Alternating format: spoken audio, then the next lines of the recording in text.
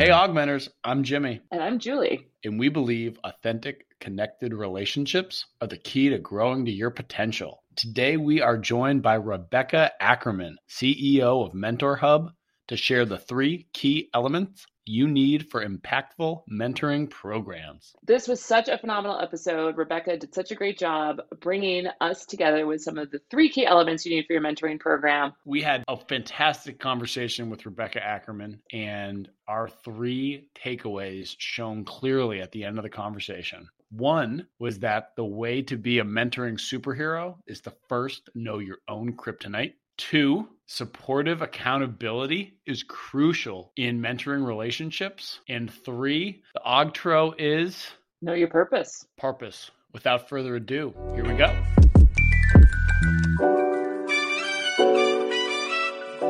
Rebecca Ackerman, we are so happy to have you on Augmenters today. Welcome. How are you doing? Doing great. Thanks so much for having me. I am so excited for this conversation. Jimmy and I basically accosted you in your booth I accosted you first, and then I brought Jimmy along at the Mentoring Summit that we were at in January. And it was just wonderful to get to meet you. You are the CEO of Mentor Hub, which we're going to hear all about. But really, I got so much from our conversation and the richness of this platform that you're bringing forward around mentoring.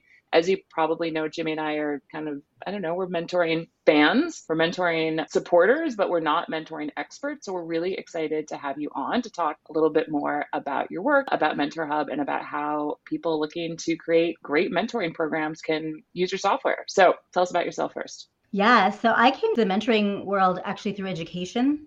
And a big part of what I realized was that for young people, in order to be able to achieve, they needed to be in relationship with the people around them. They needed to feel safe. They needed to have the psychological safety to take risks. That's the basis of learning. And so mentoring for me was something that I brought into the schools when I was in the schools as an administrator and as a teacher, and then had the opportunity to work in the youth development space and develop mentoring programs outside of schools. So to me, the theme has always been relationship and how relationships can create the psychological safety for growth, essentially. And Rebecca, how did you get into youth mentoring? Were you mentored as a youth? Is that what brought you to it? I wasn't part of a formal mentoring program, but I can point to individuals in my past at various points who sort of stepped in and said, I see you, and I see, your superpowers are, and I see where your struggles are, and those struggles don't have to define you. And I want to kind of turn up the volume or amplify your strengths and really show you that those are things to be celebrated and leveraged to overcome the areas that you're struggling. And so to me, at various points in my development as a young person, as an adult, in my professional life, mentoring has always kind of been these different touch points that I've experienced in various ways. Rebecca, I'm kind of curious about how you have this experience with Big Brothers and Big Sisters of Middle Tennessee, how potentially different geographies affect, this is a really specific question, but how different geographies affect the relationships with youths in mentoring? Like, are there different approaches that have been like tried and tested that you've seen? And like, how have you then been able to try to incorporate them into what you're doing now? I want to ask the question about the geographies, because I'm wondering, are you asking about regional differences? Are you asking about different proximity? Any of the above. Yeah, I think you're going to be educating us either way. Well, I think that, a big part of what we're focused on at Mentor Hub is about access. And I think there is no question that certain geographic areas, certain populations have different levels of access to the kinds of relationships that really open the door to opportunity, that open the door to kind of insight and growth. And so that isn't to say that there aren't mentoring, relationships that occur everywhere. It's just a question of who has access to those relationships in abundance. And that's often a function of privilege. That's often a function of geography. So if we look at like the research around access to mentors within rural communities, within communities or populations that might experience systemic or structural barriers to accessing support in an authentic way. And I know authenticity is actually a really important piece of that. And that's a big part of our work as well, right? It's one thing to provide effective mentoring. It's another thing to provide effective and affirming mentoring. And so I think that's where we see differences, right? We see differences in particular areas where someone might have a goal and they might be able to receive mentorship around that goal.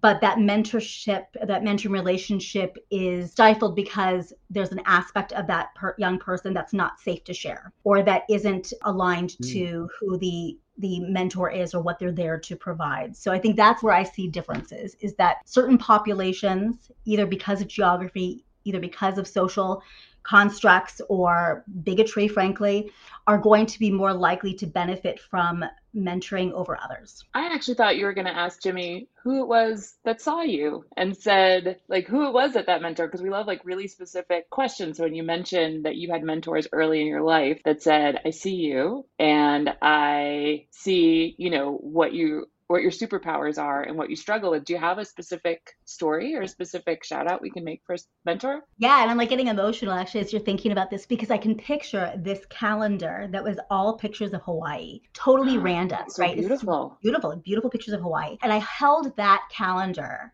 for years and years and years beyond, because Mr. Picard, who was my speech and forensics teacher, pulled me aside one day, actually. And I had been in his class, and I think I was a sophomore, and his class was allowed for like juniors and seniors, but I was somehow allowed to be in it. And I didn't really know him well, but I guess people figured I had the gift of gab. And so they're like, let's put this girl in training. I can see that for you. I can see that for you. And I just remember Mr. Picard actually pulling me outside of the classroom one day and said that he wasn't coming back the next semester. And it turns out, actually, unfortunately, that he passed away from AIDS-related causes at that point. I didn't realize that until later. Didn't realize that what he was saying was goodbye.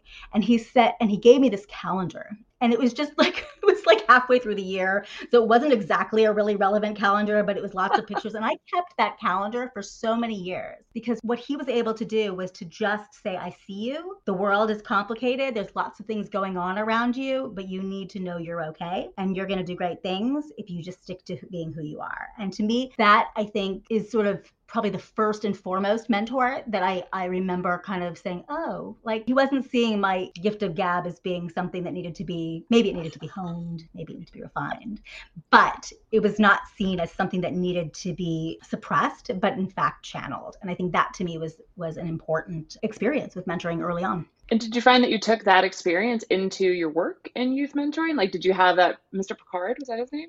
Yeah, Mr. Picard. Yeah, pre-Star Trek, because I'm old. I was gonna ask, but yeah, no, pre-Star Trek. It did, because I did take that with me, and I think I took it into a lot of my relationships. And the relationships that I've seen as the most enriching for me often had that same theme, right? My most recent mentor, I would say, is that my former boss, the CEO of Big Brothers Big Sisters of Middle Tennessee. She said to me, "Hey, you have superpowers. You also have kryptonite, and those two things can actually exist together, right? You don't have to, a superhero is not somebody with the absence of weakness, right? It's someone who actually knows how to manage the weakness and deal with it." And she was one of the first people who said, I don't pay you to schedule meetings with 15 people. I pay you to connect dots and multiply impact. And that's what I want you to spend your time with. And so stop beating yourself up about these tasks that I can get a virtual assistant or a scheduler to do, and spend more time doing the thing that only I can do well in that situation.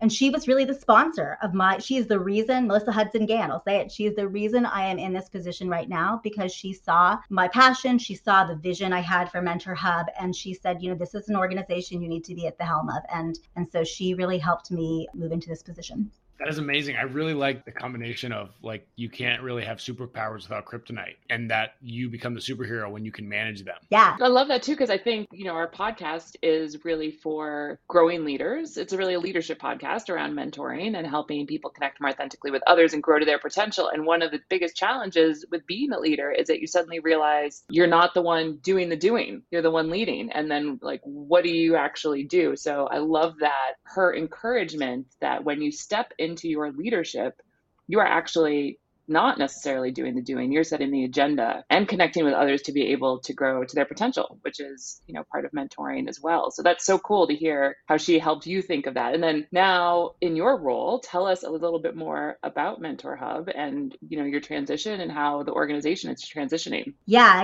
And just to kind of dovetail on that last point that I made, I think it's really an important point around leadership, is that we have a huge culture of leadership, a cult of leadership personality, right? This idea that there is a particular persona that one puts on, right, when they're going to be a leader, right? They're, oh, okay, now I don't struggle with anything. Now my emotions are reserved. Now I don't have a problem with like a big pile of laundry in the background. Now I don't have any of these things because I'm on top of it. It's the whole, it's the whole LinkedIn kind of humble brag and all of that stuff, right? To me, the other thing that Melissa gave me permission to do as a mentor is to own what I'm not good at, and to be like, you know what, I'm going to surround myself with people who are really good at those things that I'm not good at. And then I'm going to take direction. Then I'm going to listen and get advice, and to not have to be the quote unquote leader, right? So this idea is an important one, and it's one that I brought to Mentor Hub. And I think Mentor Hub was founded really on this idea that there is inequitable access to kinds of the relationships and resources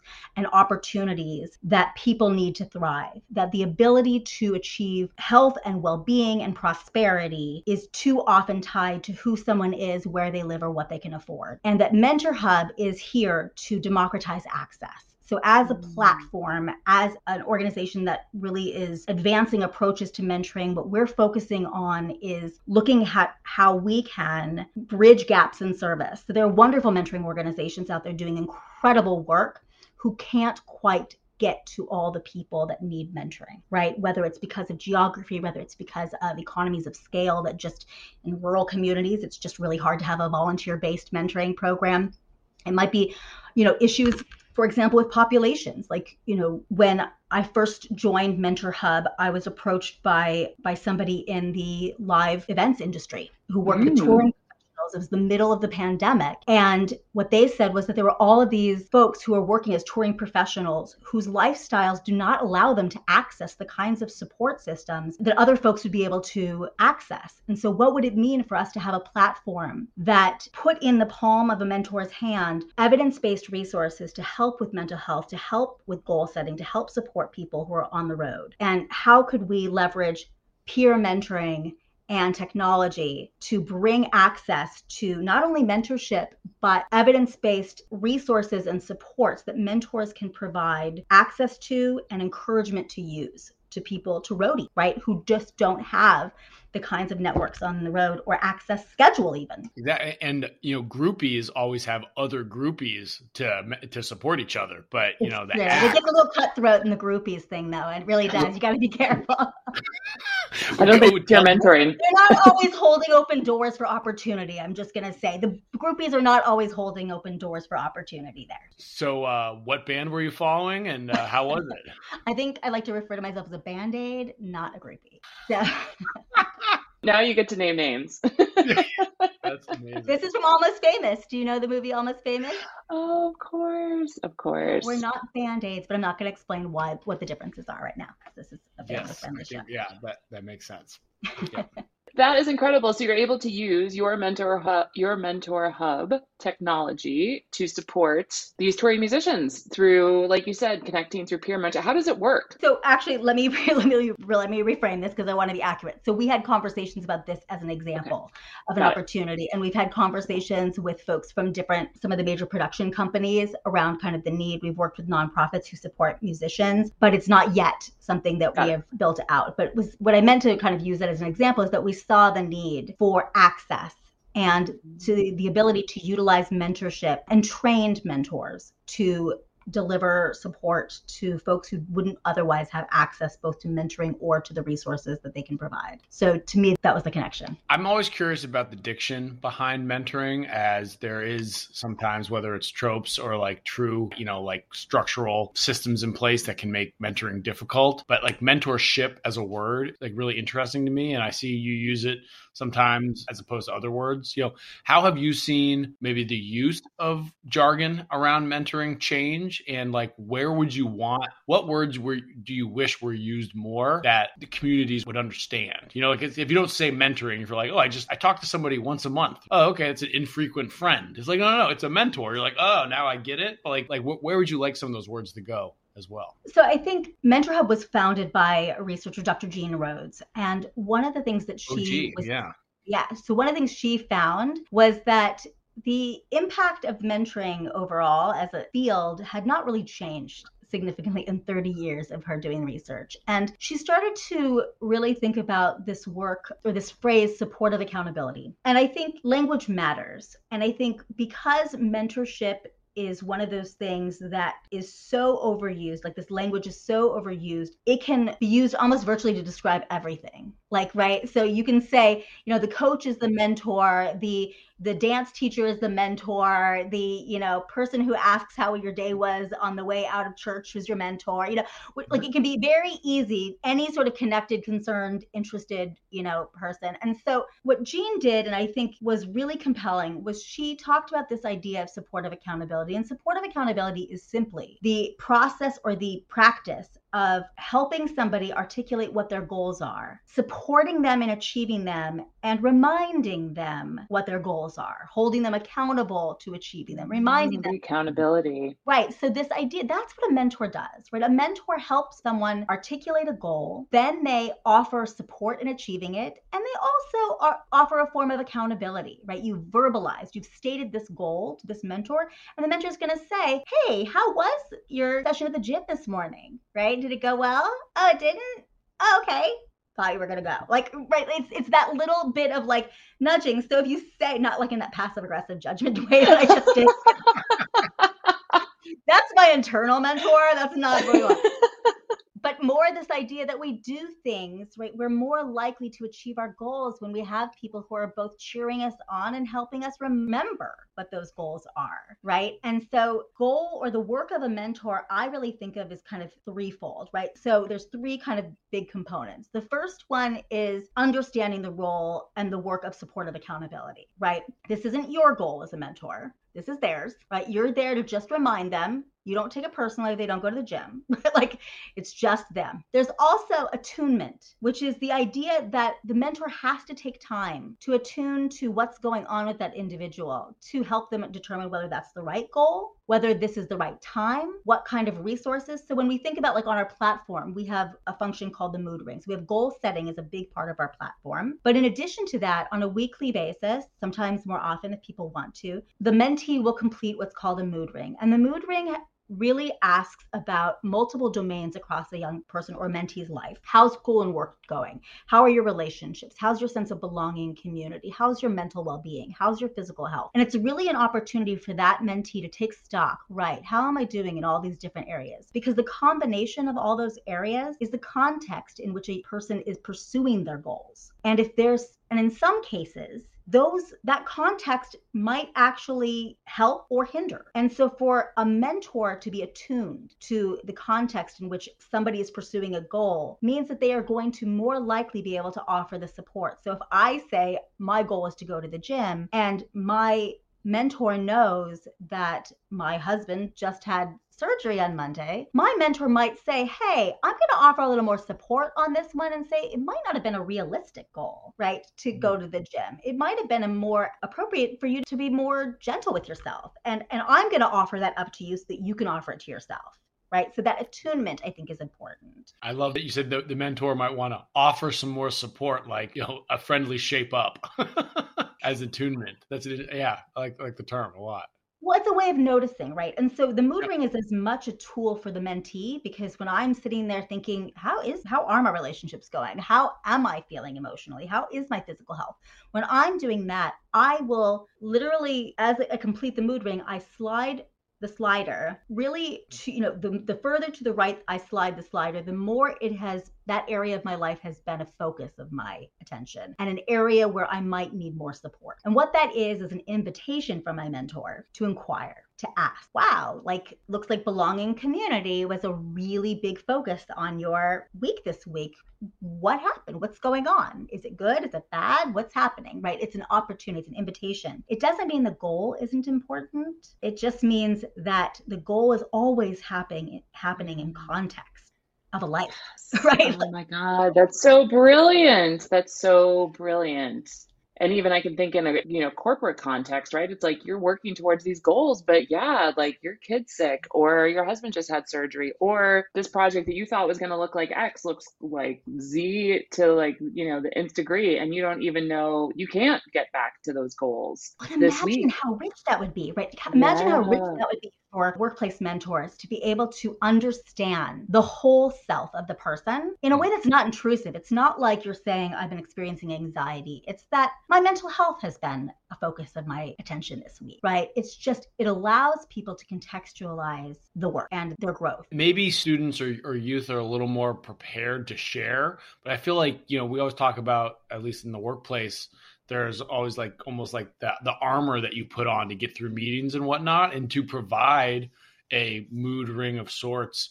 Though sounds like it is quite kind of like maybe washed of specific details, it would still mean that you need, at least yourself, need to look underneath your armor, which can be scary enough for most people, let alone let somebody else like get a feel for what's going on. Do you think I think I know your answer, but like as a society, are we really there yet to be ready to share that without a supportive community where everybody feels like they're on the same page and in a place where they can share that and not feel overly vulnerable? Well, I think one prerequisite for mentoring, right, is to create some psychological safety, right? So if this was you filling out the mood ring so that your immediate supervisor could see what's going on in your life, I could see people being a little bit more, yeah. reticent, right? But it's like, I've seen you really focused on relationships outside of work over the last week. Oh, no wonder that project went well or poorly. Yeah. Right. But one, it's not specific, right? And two, it's neutral, right? It could be that things are going well or not well, right? Like my relationships are, it doesn't say relationships with peers, relationships with family, relationships with coworkers. It just says relationship. And so that I think is an important distinction. But the other piece is that speaks to, when you're thinking about mentoring within a workplace,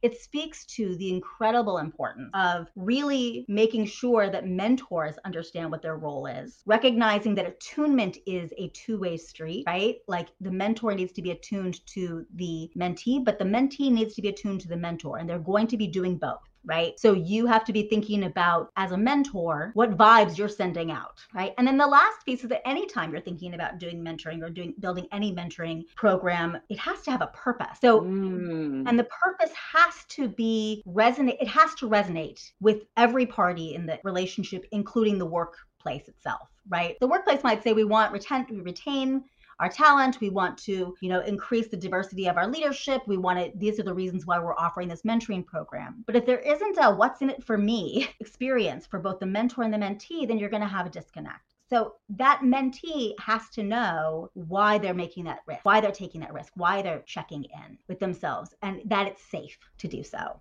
I have to ask before Julie asks probably a smart question. I need to ask, does the mood ring change colors? Like, how does this actually working? Unlike it's so cool. And in fact, one of our tests was like, do people just slide it over so they can make pretty changes of color? That has not been the case that we've seen so far, but we are still investigating that. So what happens is the composition, the color distribution on the mood ring changes based on the extent to which something has become is a focus or area of challenge for the person filling it out. So when I was at the conference, my mentee, her entire mood ring was green. I was like nothing has been a focus in her life this week except school and work. Well, what's going on? She switched classes. She had a semester, I think one was econ, and then she moved to the civics or government class, and all of a sudden the workload was changing and every habit and routine got disrupted. And so that was the big focus of her life, right? So, but it shifts and changes, right? Depending on where people's attention has been. Okay, is it something our listeners can play with? Or is it only for Mentor Hub subscribers, users, customers? So we're always happy to have people play with the platform to give us feedback. We are a nonprofit organization, and the reason we are a nonprofit organization was because we wanted to grow and develop this product in a responsive, user-focused way. So if your listeners want to check this out and see, we are happy to hook them up with the experience of playing around on our platform. And then what we ask is that they give us feedback and insight so that we can continue to improve the product. Fabulous. And does the name at all come from the nickname as Boston as a city? Boston's called the Hub. Is it called the Hub? Boston's called the Hubs. I mean, it's also called Beantown, but Mentor Bean. Yeah. Championship City. I happen to be from there, and I still teach up there. I see. Yeah, we shouldn't call it Championship City. That's a little ridiculous and not the truth these days. But because Gene Rhodes has taught at UMass Boston for so long, I just wondered if that was one of the reasons why that was the name. Honestly, I think the word hub is just hot. Well, I mean, our developer is HubSpire. They're amazing. They're an amazing software and app developer. HubSpot is the sponsor of your, like, there's just so many hubs, like we're the hub. But what I will say is that there is a reason behind hub, which is this idea that our organization is not there to replace other organizations. It's really there to build networks or ecosystems of connectivity between organizations and to extend the reach. It's about looking at where services, have been extended to, and then seeing if we can bridge gaps further. And so that's where I see. If I may, I don't have anything beautiful, but the other top two nicknames before the hub of the universe, Boston likes to call itself the cradle of liberty and also the Athens of America. So it's probably good that hub. Yeah, it's not mentor cradle. That might be a. So I take exception with the Athens of America because I live in Nashville and that's the Athens of the South. So I guess our ambition, we suffer from a little bit more like reserve, Southern, Boston's a go big or go home kind of town. Yeah, go big, go home. We're just like, well, we'll just be the Athens of the South. That's good. That's good enough for us. We do have the Parthenon though. But yeah, it has a life-size statue of Athena inside. It's amazing.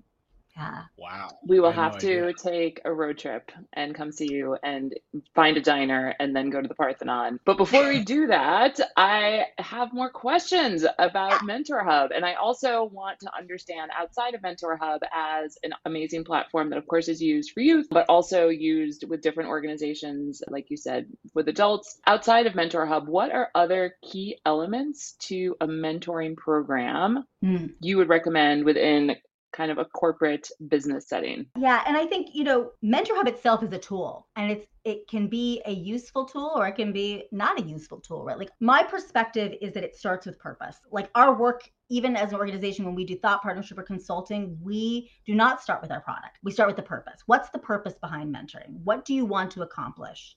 How will you be able to say at the end of the day that it was successful, and whose definition of success matters most? So that would be the first thing, is that any organization that is considering doing mentoring, whether it's in the workplace, whether it's with youth, any of them need to understand what is in fact the goal of the mentoring experience. And that's important because it allows and helps mentors and mentees form a working alliance much more quickly than if you're just saying to them, become friends, because we know that never works. Anyone who's had kids or been a kid whose parents have been like, be friends, it doesn't quite work that way, right? So giving a purpose to the work allows people to see their own goals in that work. And then it allows you to build a program that's actually aligned to that purpose to achieve that purpose. So I think that would be the first thing. Mentoring feels good. It feels intuitively like it's going to help. It doesn't always help if it's not executed well, right? The last thing you want is in a work to be set up for success. Right. That's the other piece that I would say, is that the lever of change in mentoring programs is the mentor, not the mentee, which means that you have to invest in the mentor. The success of a mentor, the effectiveness of a mentoring program is really limited to the effectiveness of the mentors that they deploy. And so you have to understand the purpose and then support those mentors in helping them achieve that purpose by helping them build skills, helping them feel supported themselves, mentoring the mentor, right? And so that's a key and important agreement. I think a lot of times what happens in a lot of workplaces or mentoring programs is that they rush. They put people together. They say, oh, you're a senior person with this experience. You're a senior person. Well, you guys come together. We're going to ask you to get together once a month for lunch and, just talk about things, right? Like, yeah, we call it smashing people together. Yeah. Right, exactly. And, you will get exactly what you planned for, which is completely inconsistent, unreplicable result with that, right? Or you'll be able to replicate inconsistent results, right? Yeah. over and over again, right? So to me, I think that's a piece, is that you have to invest in the mentors. There's a big debate in the mentoring world. Who is the client, right? Who's the customer of a mentoring program? And very often, big heated debates between, well, the young person or the mentee is the client versus the mentor is the client. And the answer is both. The client of the mentor is the mentee,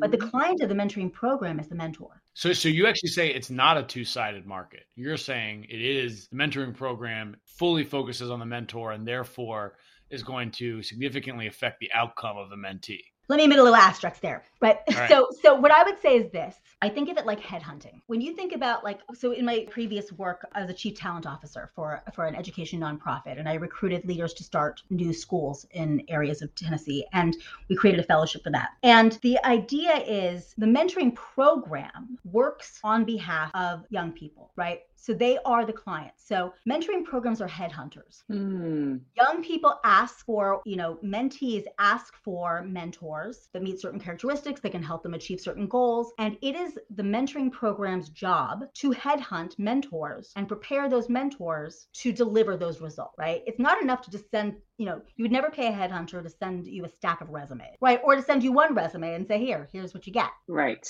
Right. So it's informed by the market. The market are the mentee. But in order to satisfy the need of the market, you have to produce a service. And because that service is not a widget, but a person, you have to serve those people providing that service. Right. So it's not exactly one-sided, but it is. The more you know what the mentees want out of the relationship, the more you will be able to prepare, support, and equip mentors to deliver it and recruit mentors to deliver it, because not all mentors want to deliver what mentees are asking for. And that's an important thing to know. You only know that if you know what your purpose is. Like any good meeting, you need to have a purpose, and a mentoring relationship is definitely a meeting of two people. Indeed. And it is one of those areas that I still have as kryptonite. So there you go. Setting a purpose for a meeting.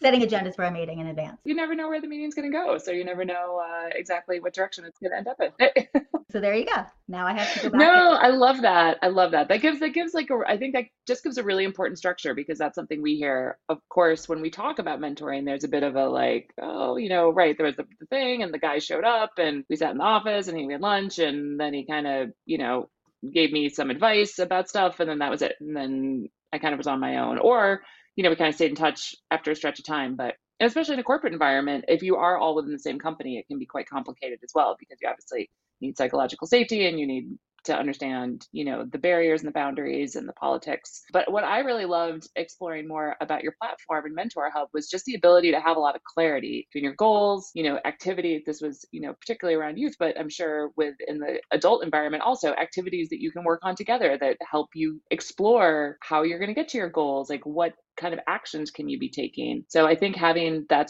the structure is just incredible. And I think you have a lot of phenomenal tools to do that. I have one more question for you. And I was just thinking about this. If you could get any population to use your Mentor Hub and really have a successful opportunity for growth, is there like your manifest wish group of people? I mean, besides AC/DC fans, or I don't know if there's, somebody else, but is there like a particular group that you're like, God, I would love to see these people really rock mentoring and change the world? I would love to see mentoring become a tool normalize it as a tool for the extension of systems of care like mental health delivery and human services delivery. I think that we have an opportunity. We have a shortage of mental health workers in this country. We have mental health workers that we do have are overworked, and they're often not representative of the communities that are least likely to be able to access mental health care, right? So they have the greatest unmet need, and the people who are in those roles don't reflect those cultures or communities. And what I think, if I could wave a magic wand, I would build a mental health delivery service system for this country that involves tiered services, that involves therapeutic mentoring or mentors who are paraprofessionals with a very limited barrier to entry. So they're supervised.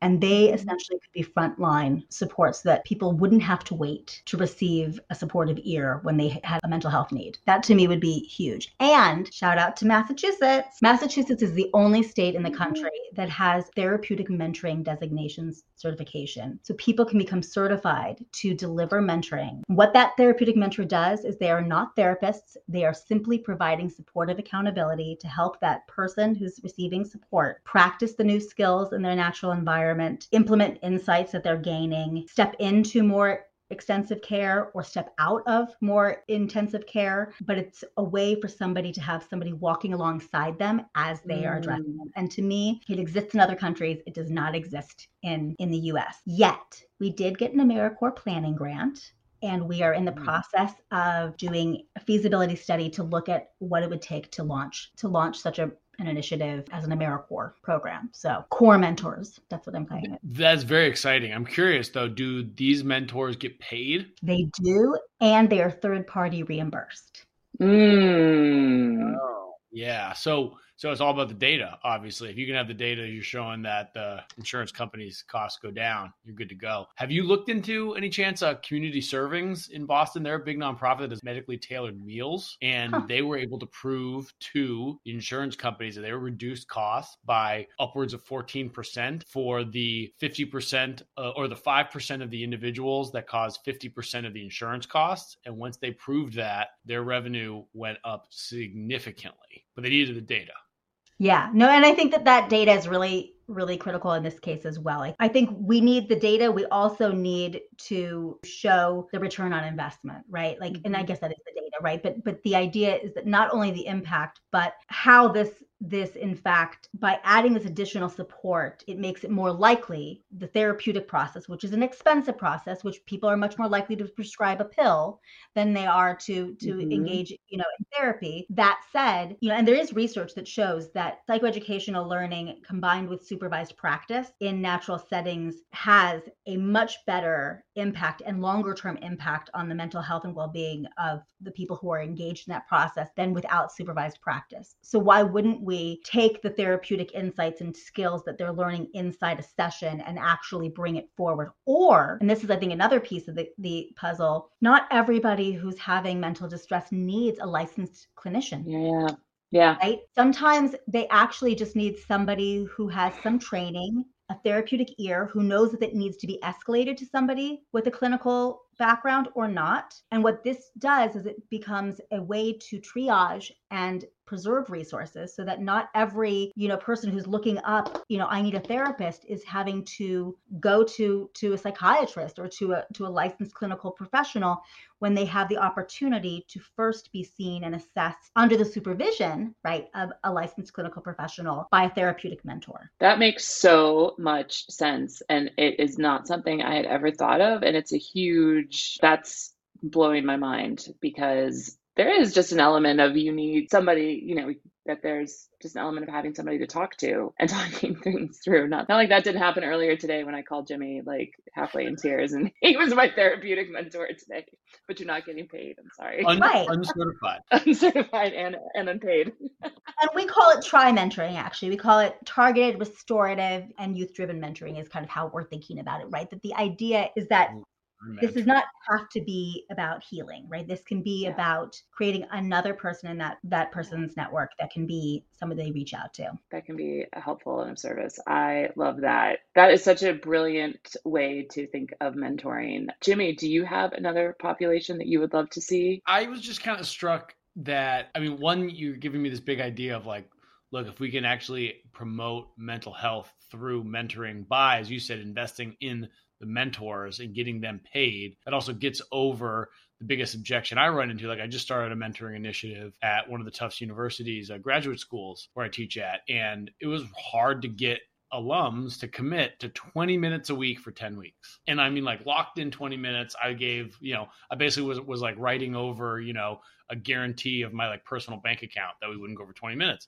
They still weren't all that interested. So that to me is a potentially really big deal. And if you can continue to push that out with data to get more people to sign up, and then you're teaching folks about mentoring and positive relationships, well, that's then hopefully a scalable loop, because now more people are already trained on this and can hopefully help others just informally by being, better members of communities. I don't know. I assume sports fans from different cities could really be better set up to mentor each other, such as Philadelphia and LA right now could like help each other out from being big time losers.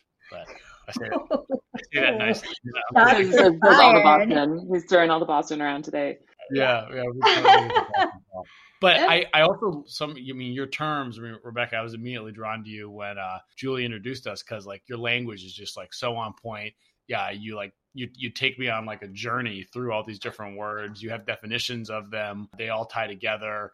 Just as you like casually rock through the acronym. That was amazing right there. And to me, that's like really exciting, because I really think that mentoring needs to have some new diction quickly, because to me, mentorship just is something that I don't want to see continuing to be used, in 2050. And you've already dropped some of the, things that you hope to see. I was wondering, do you have any terms that you actively ask the mentors that you train to not use when talking to a mentee? We have a no-fly list for mentors or for mentees when they're reaching out to a mentor to like, don't say, may I pick your brain? Don't say, will you be my mentor right away? That can be a little too formal. Is there any no-fly list that you train mentors to maybe don't ask, what was the number one band that you were a roadie for or a groupie for, when you were younger? Yeah, especially in the workplace. I think that's probably a dangerous question to ask. And if they're minors, then you really need to be careful about that as well. It's less about the language and more about the mindsets to be aware of, right? Like to be aware of and to be cautious about. So anytime you get into the realm of what we like to call sort of a savior mentality, the I'll do it for you or I'll show you kind of thing, I think you have to be mindful of. I think you have to be mindful of the extent to which you may be generalizing from your own experience, and that experience may be different than the mentees. So, I think the word should, right? I love it. Like that's if you find yourself saying you should. Did you just say don't should on people? Yeah, don't should on people. Fun. Yeah. You haven't heard that? What? And then once you start thinking it, you're like, oh my God. And you're like, oh my God, I just totally shitted on that person. Yeah. Everybody should smells. Yeah. I hear you. See, you went there. Like, I mean, what else was I supposed to think about? I think you stepped in it, dude. You stepped in it. I stepped in your should. Big pile of should. That's like Kmart's great commercial. Remember when they figured out direct to consumer, and some old guy would show up on the TV and be like, "I shipped my pants." We are definitely putting a link to that in our show notes to the YouTube. I think that's amazing. That commercial. I don't actually even know what you're talking about. I think it was a fever dream, but I have to. Yeah, I was a middle school. I started off in public health, and I was a middle school and high school teacher, and taught sex education and health education. And so I had to have the dirtiest, like most gutter mind in the room if I wanted to get anything accomplished, because I had to avoid those piles of shoulds that you could be stepping in, right? Like that's the. That's a superpower, Rebecca. That's a superpower. My superpowers. It is one of my superpowers. I come by that. That is a superpower. So, I think should would be a big part of it. I think the other thing that I would say, just recognize that the journey that they're on and the insights that they are going to gather from their experiences are theirs to gather. And so being able to kind of hold space open, the way I think about it, and this is another term where we talked about the idea of supportive accountability and then attunement, but the last piece is a working alliance, which is to say that if the mentor is not working alongside you, right? If the mentor isn't rolling up their sleeves and really showing their investment, not by doing it for you or even doing it with you, but by being invested in you, not the result. If they're not doing that, then you're going to have a hard time forming working alliance. That's all you need to have. The mentee has to trust that person is in that role as a mentor, because they are invested in that person, them as a person, not the result of the mentoring experience. And I think that's an important piece. If you get too focused on what the goal is or, that kind of thing, and you make it, that's when you sort of get into that savior mentality. Let me roll up my sleeves and do it for you. Or that's where you get into that. And what you're really communicating is, I actually don't trust that you have this. Yeah. I actually don't believe you can do it. Because as soon as you roll up your sleeves and you start doing for somebody, what you're doing is showing them they don't know how to, or they can't. Yes. And so, rather than sort of saying yet, like the other thing I would say is use the word yet all the time, right? Yeah, you don't know how to do that yet. Or you don't know how to do that and you don't want to. And that's okay too. You can choose to not face that battle, or you can just choose to not be good at that thing. That's okay too. You don't have to be. It's not about creating or, personal growth is not a sport. Right? I mean, that's not what social media tells me. Right. But I think that if you have that feeling, because that's usually the telltale sign that the mentor is actually in it for themselves. Yeah. I love it. Rebecca, in the spirit of time, I want to ask you a quick rapid fire association with a handful of words here. Okay. This is as much of a verbal Rorschach test as possible here. I just told you as a sex ed teacher, don't do that to me. Like it's Friday afternoon. Yeah, it's subpoena, and I'm going to be like, We're going to do our best here. I love it. These are, I think, mainly words that are fair, whatever that means. So, rapid fire association. When I say the word mentor, what do you say? Coach. When I say the word mentee, what do you say? Person. When I say sponsor, what do you say? Opportunity. And lastly, a word you've already mentioned. If I say coach, what would you say? Sports. Sports. Okay. Interesting. Mentor, coach, sports. It's all tied together. So we were Well, supposed to you be wanted helping. sports to experience more mentorship, and there you have it. There you go. Yeah, you laid it out for me. Although I do have to say, as a brander, when he said mentor, I was surprised you didn't say hub. Oh gosh, yeah, bad on me. Yeah. You can tell we're two business owners. Yeah, This is the problem with being in the nonprofit realm for so long, is that my self promotion, like the promotion of my organization, comes second to understanding what the problem is. Right? So sometimes, many times, my organization can help solve the problem, but sometimes it can't, and that's okay. And that's one of those things where I think in the business world or in the for-profit world, they're kind of like, come on, think a little more creatively about how you can solve that, how your solution is. We're here to mentor you if you need us. Good, because I definitely needed that. That's our sweet spot. And speaking of folks that are enamored with your organization, if you search Mentor Hub, there are a couple of different companies that are buying Google ads on your keyword. So it's pretty interesting. Yeah, you have cost per click admirers. What does that mean? It means that Google's going to have an algorithm where you can buy ads in the background on certain keywords. And the keywords Mentor Hub, there are at least 3 different companies that are they're bidding more or less to own those clicks and show up above your website in search results. Oh, well, we have the copyright trademark for Mentor Hub, so that's good. But it is one of those things where, like, I Google Mentor Hub and I'm like, oh, look at all these Mentor Hubs out there. Are you a business professor? Do you teach business? I teach entrepreneurship. Oh, okay. I'm going to definitely seek you out as a mentor because I definitely need this. Julie and I are a better team. You might not be fully learned on Google AdWords yet, but soon. Yet. But soon. Yeah. And we're not saying you should learn. Yeah, no. Maybe you want to have somebody on your team who does know. And this is true. This is true. Yeah, it's up to you. I heard that today. And we're here to help you in the meantime. We're fabulous. Yeah. Any way we can help. Rebecca, this was so fun. I am so grateful that we met you. And I love what you're doing. We're just so energized about the field and having people like you in the forefront running nonprofits and offering these solutions to so many people. It's just so inspiring. And we hope that we can continue our conversations and our journey together. I would love that.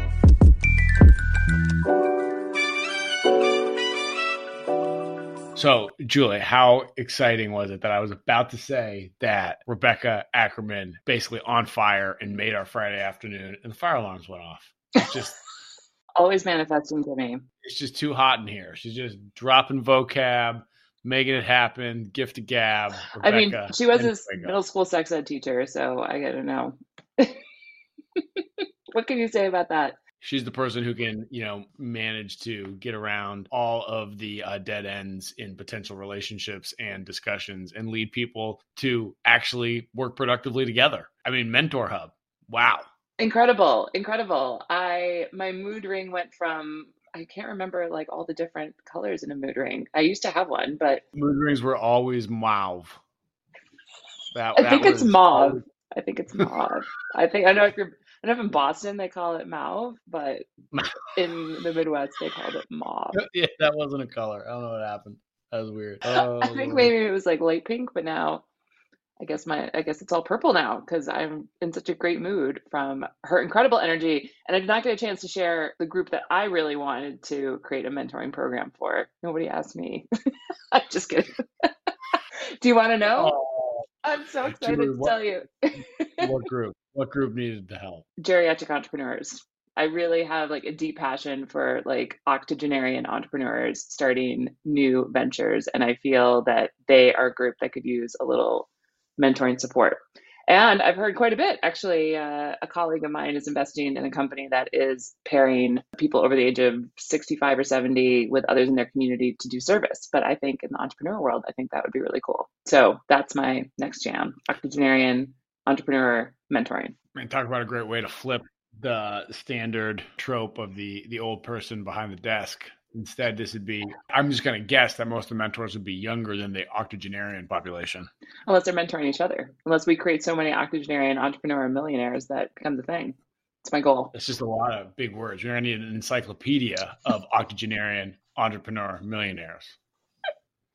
I'll bust that out. I'll bust that out shortly. But yeah, that was super fun. I am so excited that Rebecca is such a thought leader in this space, and her team's just lucky to have I'm her. not just excited. Huh? I'm thankful. Yeah. Like, we need people like her. I mean, the literally infectious, on fire, seriously, like energy backed up by knowledge, tried and true practice, putting her resources where her mouth is. Like, that's a big freaking deal. Totally. It was great, and loved our exploration in the Mentor Hub back in Boston, the hub. I haven't heard that in a long time. But Rebecca was great, and I am excited to see where she goes next. Yeah, I mean, onwards and upwards. And I think it's also really exciting to see a nonprofit in the space that's chasing revenue, not just grants. Yeah. I think that's super important as well. You know, nonprofits don't mean non-revenue, and hopefully it is still profitable. It just means they got to zero out their taxes at the end of the year, and they can't carry over any losses. Otherwise, they still got to be run just like a business. So that's really exciting. And there's a lot of great models. I hope she calls us to mentor her, because I'd be excited about that.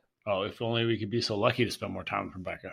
Yeah, she was awesome. Can't wait to see what's next. Yeah, but I mean, first of all, what is your kryptonite? Obviously, you have superpowers, Julie. So are you a superhero yet? I love that, like, everybody knows what their superpowers are. But if you haven't figured out your kryptonite, you're not a superhero. Ooh, okay. Because if you don't know that somewhere your should stinks, you're not a superhero. I have been shit on quite a lot.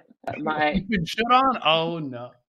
I've been shit on. Well, I guess I can say for myself, my superpower is probably my ability to be fascinated by anybody, anytime, with any story that they have to share, and my energy. And I have a lot of kryptonite, but I really like details. Details kill me. Details make me want to cry. When she talked about agendas, not my thing.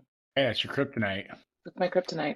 So that was my takeaway. My takeaway was, you know, you gotta understand your own kryptonite before you can be a superhero. And that I think a lot of mentors, for them to be excellent, they really need to be able to have looked inside themselves a bunch to be able to help somebody else. Therefore, I can always bring good energy to a mentoring conversation, but they have to be the one to set up the meeting and send the Zoom link. Hey, you scheduled the meeting today. You know, it only took us 20 minutes to start. It was great. What about you? What's your superpower, Jimmy? Oh, my superpower? I don't think I have any superpowers. That's not true and too humble. And then it's going to make me be like, no, Jimmy, really, you have a bunch. Do you want me to tell you? Is probably not asking for help all that well. And really the kryptonite would be underestimating the amount of resources to get things done and being excited about getting things done. But what's your takeaway? Jimmy, my main takeaway was around supportive accountability. What an incredible way to describe what mentoring is. It's helping somebody articulate their goals and supporting them in achieving it, but also like helping remind them what their goals are and keeping them accountable for them. I had not thought of that phrase before, but it's going to stick with me. Supportive accountability. I'm all over it. What about you? Supportive accountability to avoid the kryptonite. Well, I think our third takeaway, the OGTRO, is that every relationship in mentoring needs to have a purpose. And I think realizing how critical that is missed often, that even if your purpose is just showing up, as long as it's stated and you know where you're at, you can both feel like you are doing something productive each day rather than just making somebody smile. And what's important there is that if you are an introvert, it might be harder to enjoy the mentoring relationship because you're not drawing energy from yourself. But if your purpose is just that you showed up for that other person, you can still take a whole lot of value away from it, regardless of your intro versus extro version. I had not thought of that, the intro versus extro version of yourself, but I like that. That is the outro. Wow, you've made it this far, and we thank you. Hopefully you enjoyed our episode and discovered new ways to bring more authentic connection into your mentoring relationships. Want to tell them more, Jimmy? Be an augmenter with us. Visit our website for the best interactive mentoring content at augmenters.us.